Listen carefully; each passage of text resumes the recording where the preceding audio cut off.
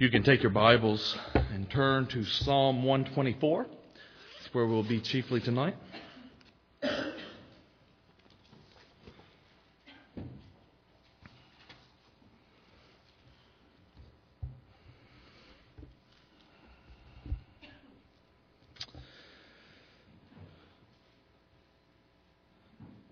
I remember when we were in Louisville, I was in a particularly difficult time in my life, harboring sin in my own heart, causing much discord in the house, sinning against God and against my wife.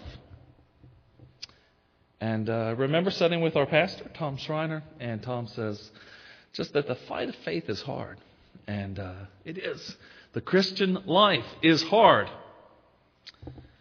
And even as we were singing there, what a strength in weakness. Let me hide myself in Him. Tempted, tried, and sometimes failing. He, my strength, my victory wins. So many of our great hymns, doesn't it? List things like this, that the Christian life is a fight. And it's difficult, right? It's not nearly as beautiful as sometimes we get some glamorous ideas that, we will somehow be in an ivory tower. But it's difficult. Where does strength come from? I mean, it's easy to sing words, right? It's easy to sing good hymns and get wrapped up in them. But when we're really down to the fight, where's your strength going to come from? Where is your assurance going to come from in days when you could just throw your hands up and say, okay, that's it. Right? Let's just stop the world. Let me get off. This is it. Or this sin is just too difficult for me to deal with. Let it just run its course. I'm tired of fighting about it. Where does strength come from to fight in those days? Where does assurance, comfort, where do these things come from? Well, in Psalm 124, we get a picture of this. 8 short verses. This is one of the songs of ascent. The pilgrims would be making their way to Jerusalem. They would be singing this on the way to worship God at one of the great feasts. And they would come together in great numbers and they would worship God. And this is one of the songs that they would use to prepare their hearts to worship in Jerusalem. And so I think it is fitting, and we'll see where our strength, where our confidence, where our assurance comes from. But also that we may live lives of worship. I pray that we'll grasp these truths and hold these truths. And that we will model what we see here from David as well, the confidence that he has. Well, before we read it, let's ask for God's help. Our Father in heaven, we thank you for your word. And we ask that you will speak to us. Lord, through your word and by the ministry of your Spirit, illuminate the meaning of these words, we pray. Grant that as a result of our time in the word tonight, we will not just be hearers, but doers of the word also.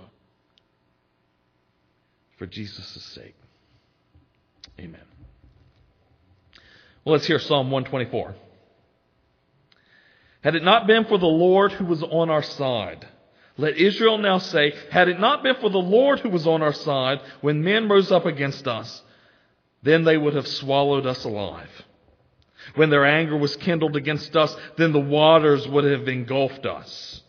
The stream would have swept over our soul, then the raging waters would have swept over our soul.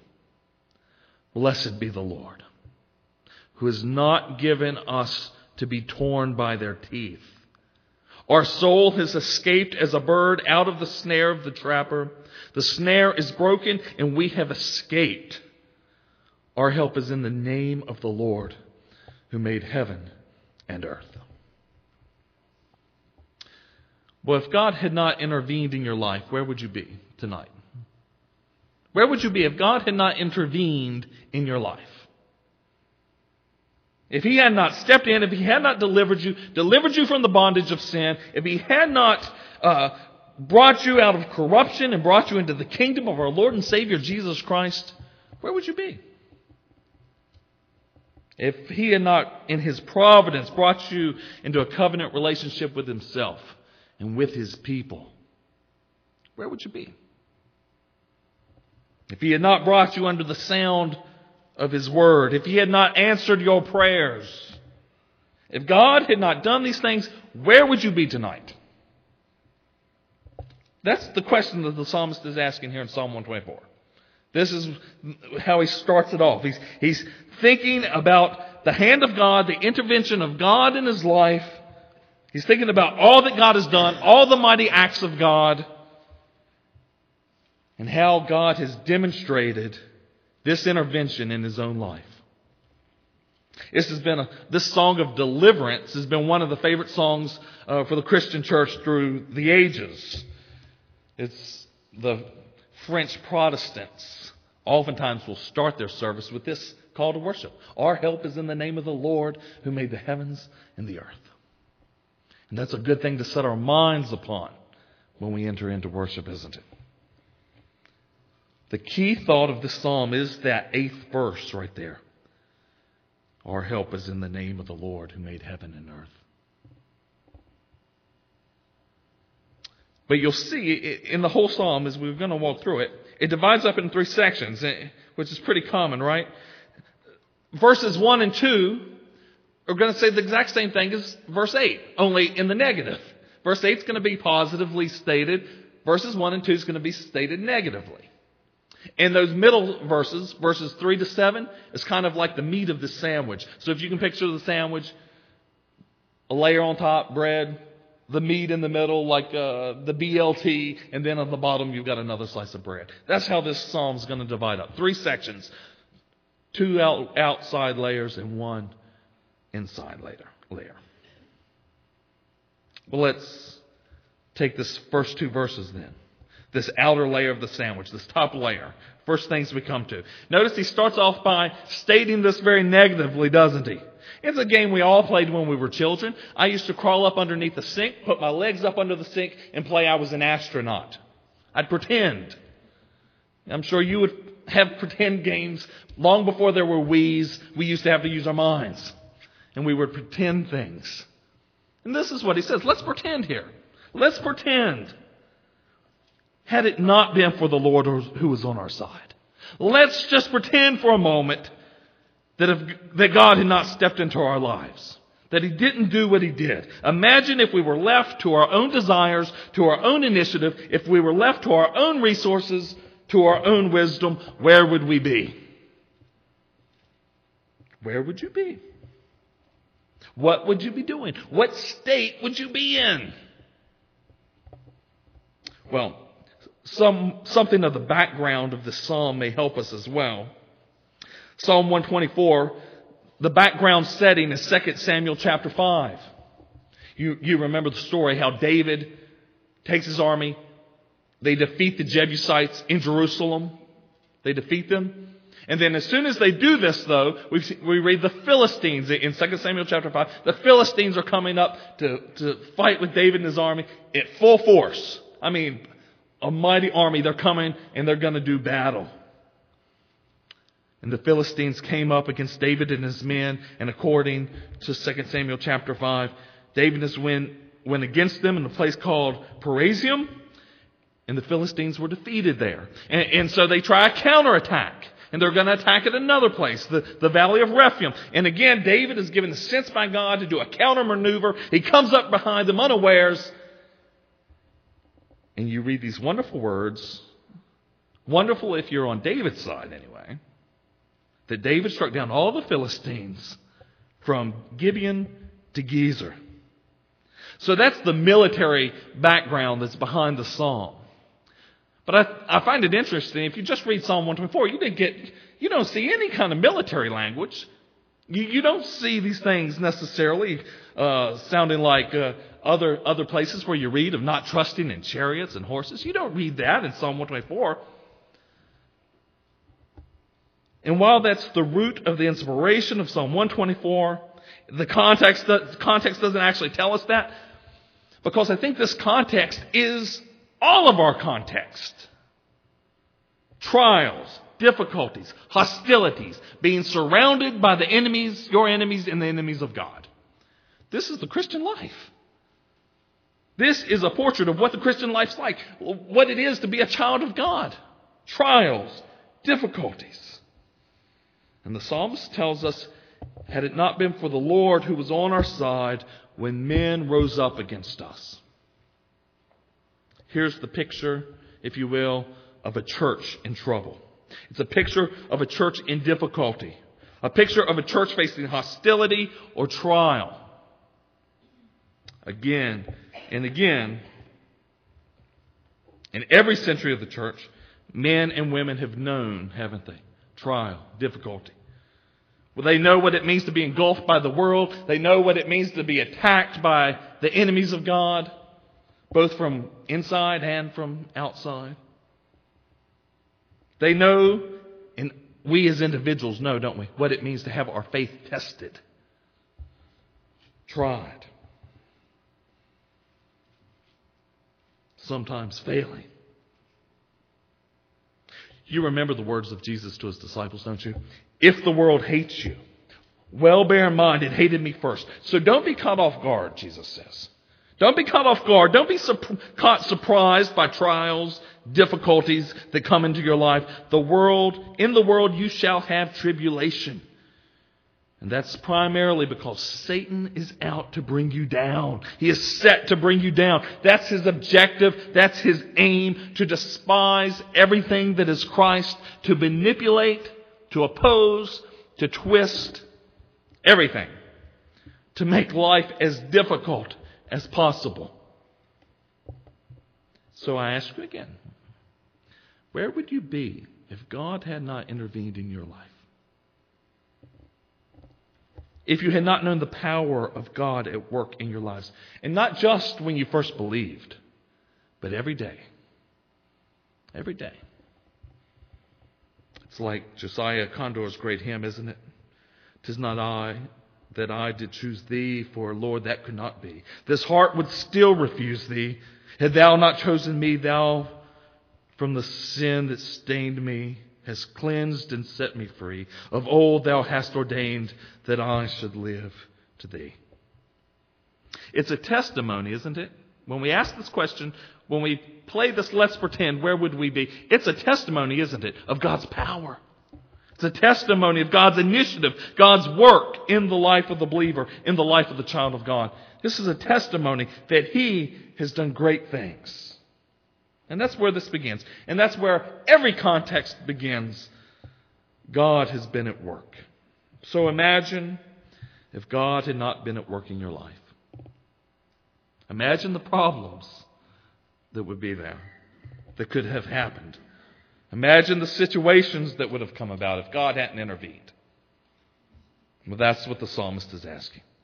If He had not been working all things together for good to those who love Him, if our covenant God had not been obligated by reason of that covenant to do you good, to bring you safe all the way to glory, where would we be?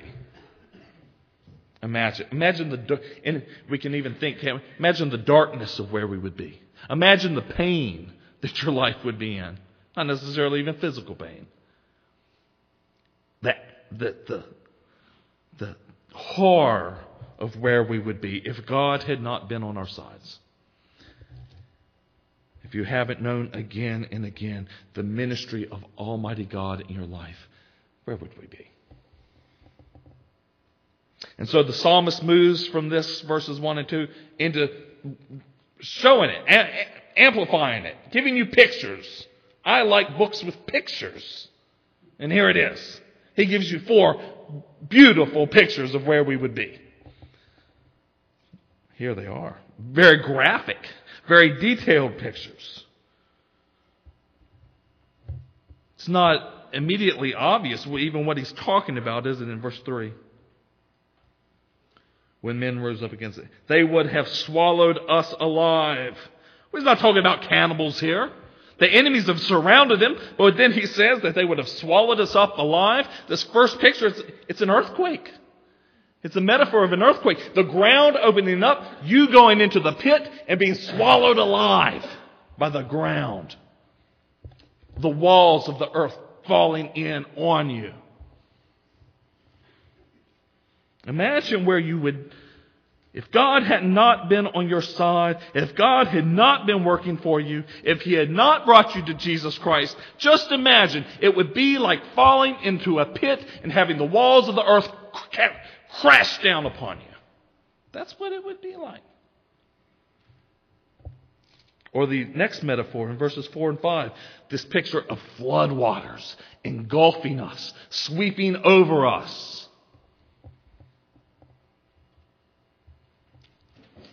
Israel, you can imagine the hard ground of the country there. How it would rain and floodwaters would rise quickly. So you can even think of some later stories, can't you, of the man who builds his house on the sand. What happens? The rains come down, washes it away, doesn't it, children? It doesn't take long for these floodwaters to rise. Everything may be fine today. Tomorrow, everything's changed because it's all been gone. It's all been washed away. But here's the picture that He gives us. If the Lord had not intervened into our lives, it would be like our worst nightmare, engulfed by this raging torrent, billows pouring over us to destroy us. That's what it'd be like. Verse 6, we have another metaphor, don't we? This beast of prey with these sharp teeth, just these tusks ready to rip you to shreds. That's the picture here, isn't it? It's not the gold retriever that goes and softly gets your bird and brings him back to you after you've shot it. No. This is the ravenous beast who's prowling up behind you. And he's going to tear you to shreds. He's going to grab you in his teeth. It's a graphic picture, isn't it? Or in verse 7 is the final metaphor. It's like that fowler. He catches the bird in its snare and it's caught. The bird's not going to get out. He's trapped. And you see what the psalmist is doing, don't you? Where would we be if God had not stepped into our lives? You'd be swallowed up. You would be engulfed. You would be in the teeth of this ravenous beast and you'd be trapped and there'd be no way out if God had not intervened. And for some, it's just like that, isn't it? Maybe tonight, you feel like that you are trapped, that you're engulfed, that you're being shredded, that there's no hope. And for others, this is our testimony. We know what it is to have been on the very brink of the ravine. We know what it is to hear the raging waters come and we're almost engulfed. We know what it is to hear the snort of the beast behind us, can smell him coming up behind us. And yet we've been preserved. We've seen the trap. Our foot has almost stepped into the trap. We've almost been caught. Certainly, when we come to Christ, this is a beautiful picture, isn't it? Where would we be if God had not been on our side? Given to our own perverse lives. But also as the believer, where would we be if God wasn't constantly intervening in our lives? We would be in a state of despair, friends. I think of a couple who's about to have their first child, and there's excitement, isn't it? Having that first child, the joy that's coming with it, and they're so excited, and then they have the baby, and they find out it's a Downs baby. And immediately all their emotions change from joy to first maybe some guilt. Did we wait too long to have this baby? Or then maybe they just become scared. Our lives are going to be so much different than the lives that we thought we were going to have. They're almost engulfed. They're almost ensnared. They're almost trapped. But then God comes to them in the power of His Spirit. He teaches them that this is God's gift to them. And they enter into joy of that gift. Or maybe, it's easy to picture, isn't it, falling into personal sin. Struggling with personal sin. And temptation just seems too great to overcome. It's too great. It's just controlling my whole lives. I can't even fight against it. And there's the thread, isn't it, of being swallowed by it, of being engulfed by it, entrapped by it. And it's easy, isn't it? Personal sin, fighting it. We can come up with every excuse in the world why it's okay to excuse our own sin. We're great at coming up with excuses for ourselves. Many would stand beside us and help us justify our own sin. You can picture, can't you? The one struggling with homosexual desires. How many would come alongside of him and say, this is just how you are. Don't worry about it. Personal sin. It's there. But just right when you're about to be entrapped, the ministry of the Holy Spirit energizes your soul and releases you. It gives you grace to resist sin, and you don't find yourself ensnared, entrapped. There's hundreds of other examples, isn't it, we could give. Where would we be if God had not stepped in and intervened? We would be swallowed. We would be engulfed. We would be shredded to pieces. We would be trapped if God had not been on our sides. Well, what's the reason then? What's the reason we have not been engulfed? Here in verse 8, he puts it in the positive, doesn't he? Here's that bottom layer of the sandwich. If God, remember the negative he started off with, where would we be if God had not stepped in? Now he says it in the positive. What's the reason why we haven't been engulfed? What's the reason we haven't been entrapped? What's the reason we haven't been shredded to pieces? It's because the work of the sovereign covenant God, the Lord, the covenant Lord of heaven and earth, He's on our side. God is on our side. Who is our help? Who is our deliverer? Who is on our side? The psalmist says it's the Lord, the covenant God of Israel. Verse 8, our help is in the name of the Lord who made the heavens and the earth. Our help is in God's name. Did you recognize that? Interesting, isn't it? Not many on TV, I don't think, today would say such things. Our help is in His name. Maybe if they meant it in a magical sense, like there was some kind of magic behind it. Sometimes you hear God's name thrown around that way. What's it mean? Our help is in the name of the Lord who made heaven and earth. In the Bible, names are important, aren't they? You can think of some of them. Abraham's name means father of nations, father of multitude. Jacob's name is a deceiver. Isaac's name means he laughs. Ishmael's name means God hears. Isaiah's name means God is salvation. Even Jesus, why did the angels say he was going to be named Jesus? Because he shall save his people from their sins. Names are important, aren't they? And God has a name. God has a name. And so when we say our help is in the name of the Lord, we don't mean some magical name, like some kind of mantra we can just throw out there and we're going to be safe. What's it mean, our help is in the name of the Lord? You can flip back to Exodus chapter 3, where we will be helped immensely to grasp this. What's it mean? You remember, right? Back in Exodus chapter 3, Moses is asked to go back to Egypt. You remember what he says? What name shall I give you? What name shall I give you?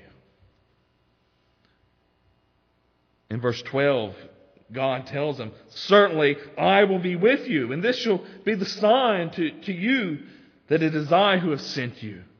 When you have brought the people out of Egypt, you shall worship God at this mountain.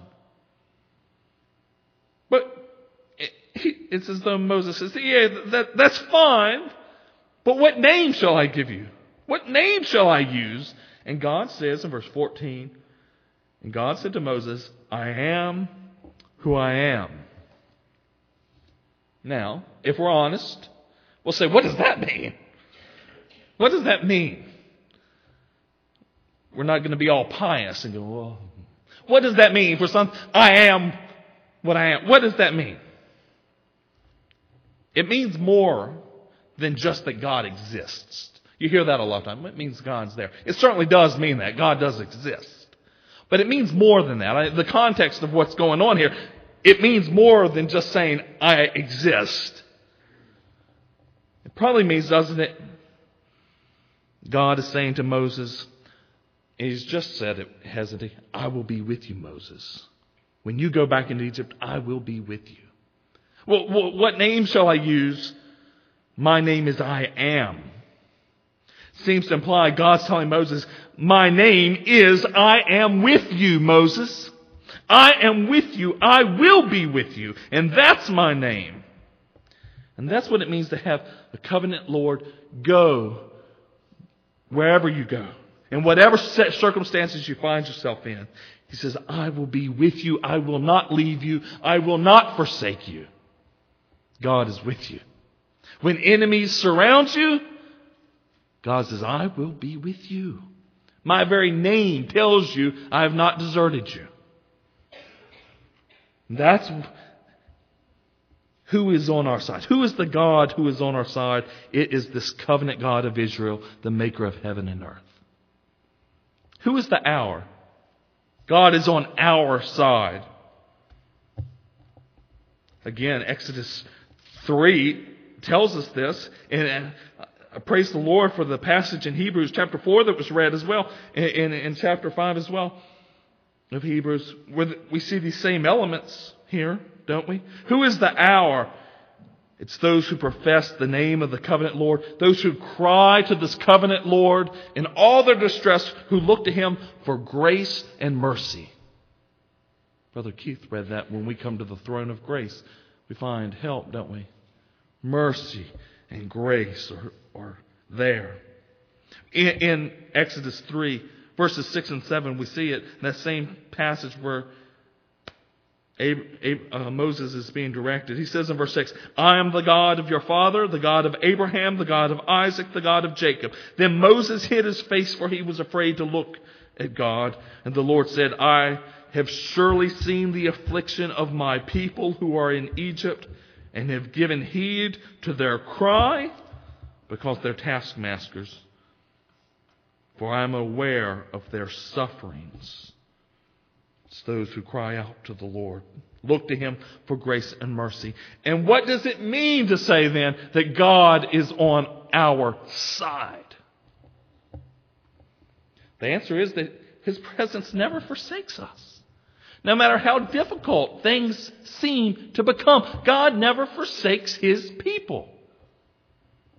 His presence never abandons us. You know, we're involved with a church plan up in Sharonville.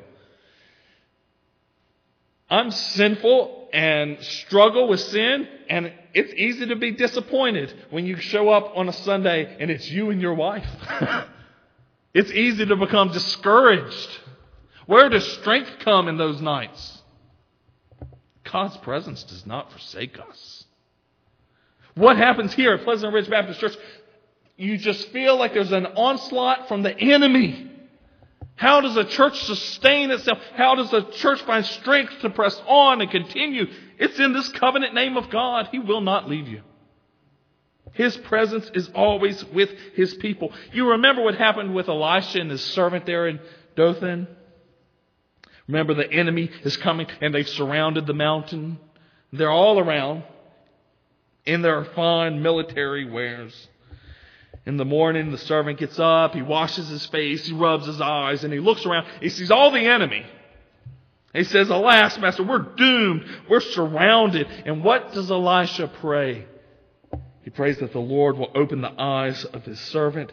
And God does open his eyes, doesn't He? And what's he see? He sees horses and chariots of fire. And they were greater, weren't they, than the number of the enemy? What's the reason behind it? What's the story about? God was on their side. Greater than any enemy could be. That's what it means that God is on our side. A sovereign protector have I, unseen yet forever at hand, unchangeably faithful to stay, almighty to rule and command. Grasp that. The psalmist is saying grasp. Hold on to that. God is irrevocably committed to you in the covenant of grace.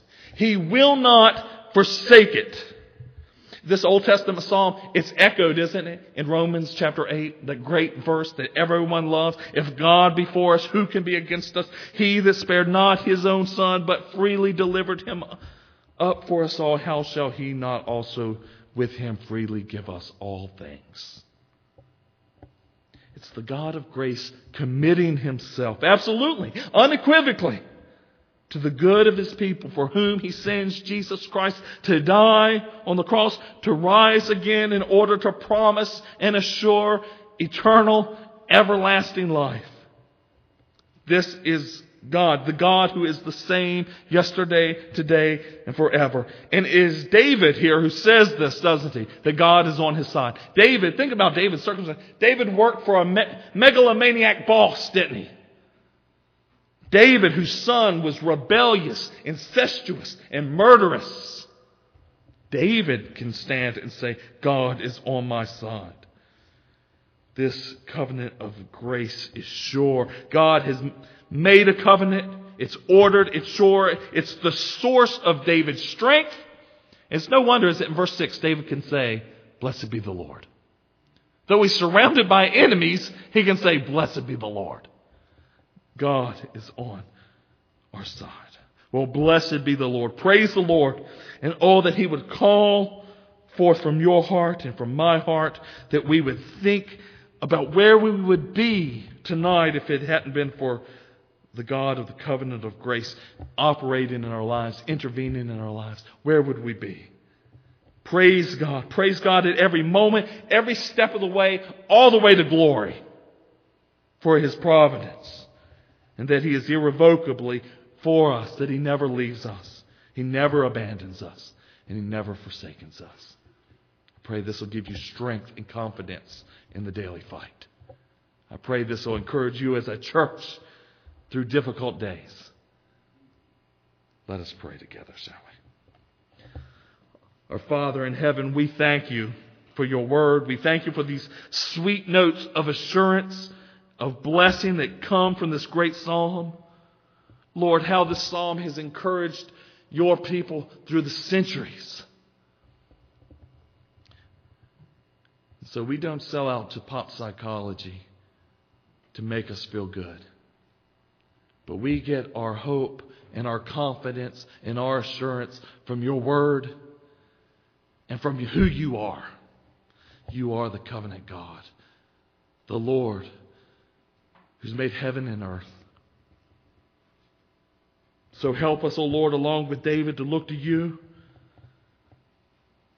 You have made this covenant, you who keep this covenant. And we ask that you will keep us. Keep us every step of the way, all the way till we get to that celestial city. Hear us, Lord, for Jesus' sake. Amen.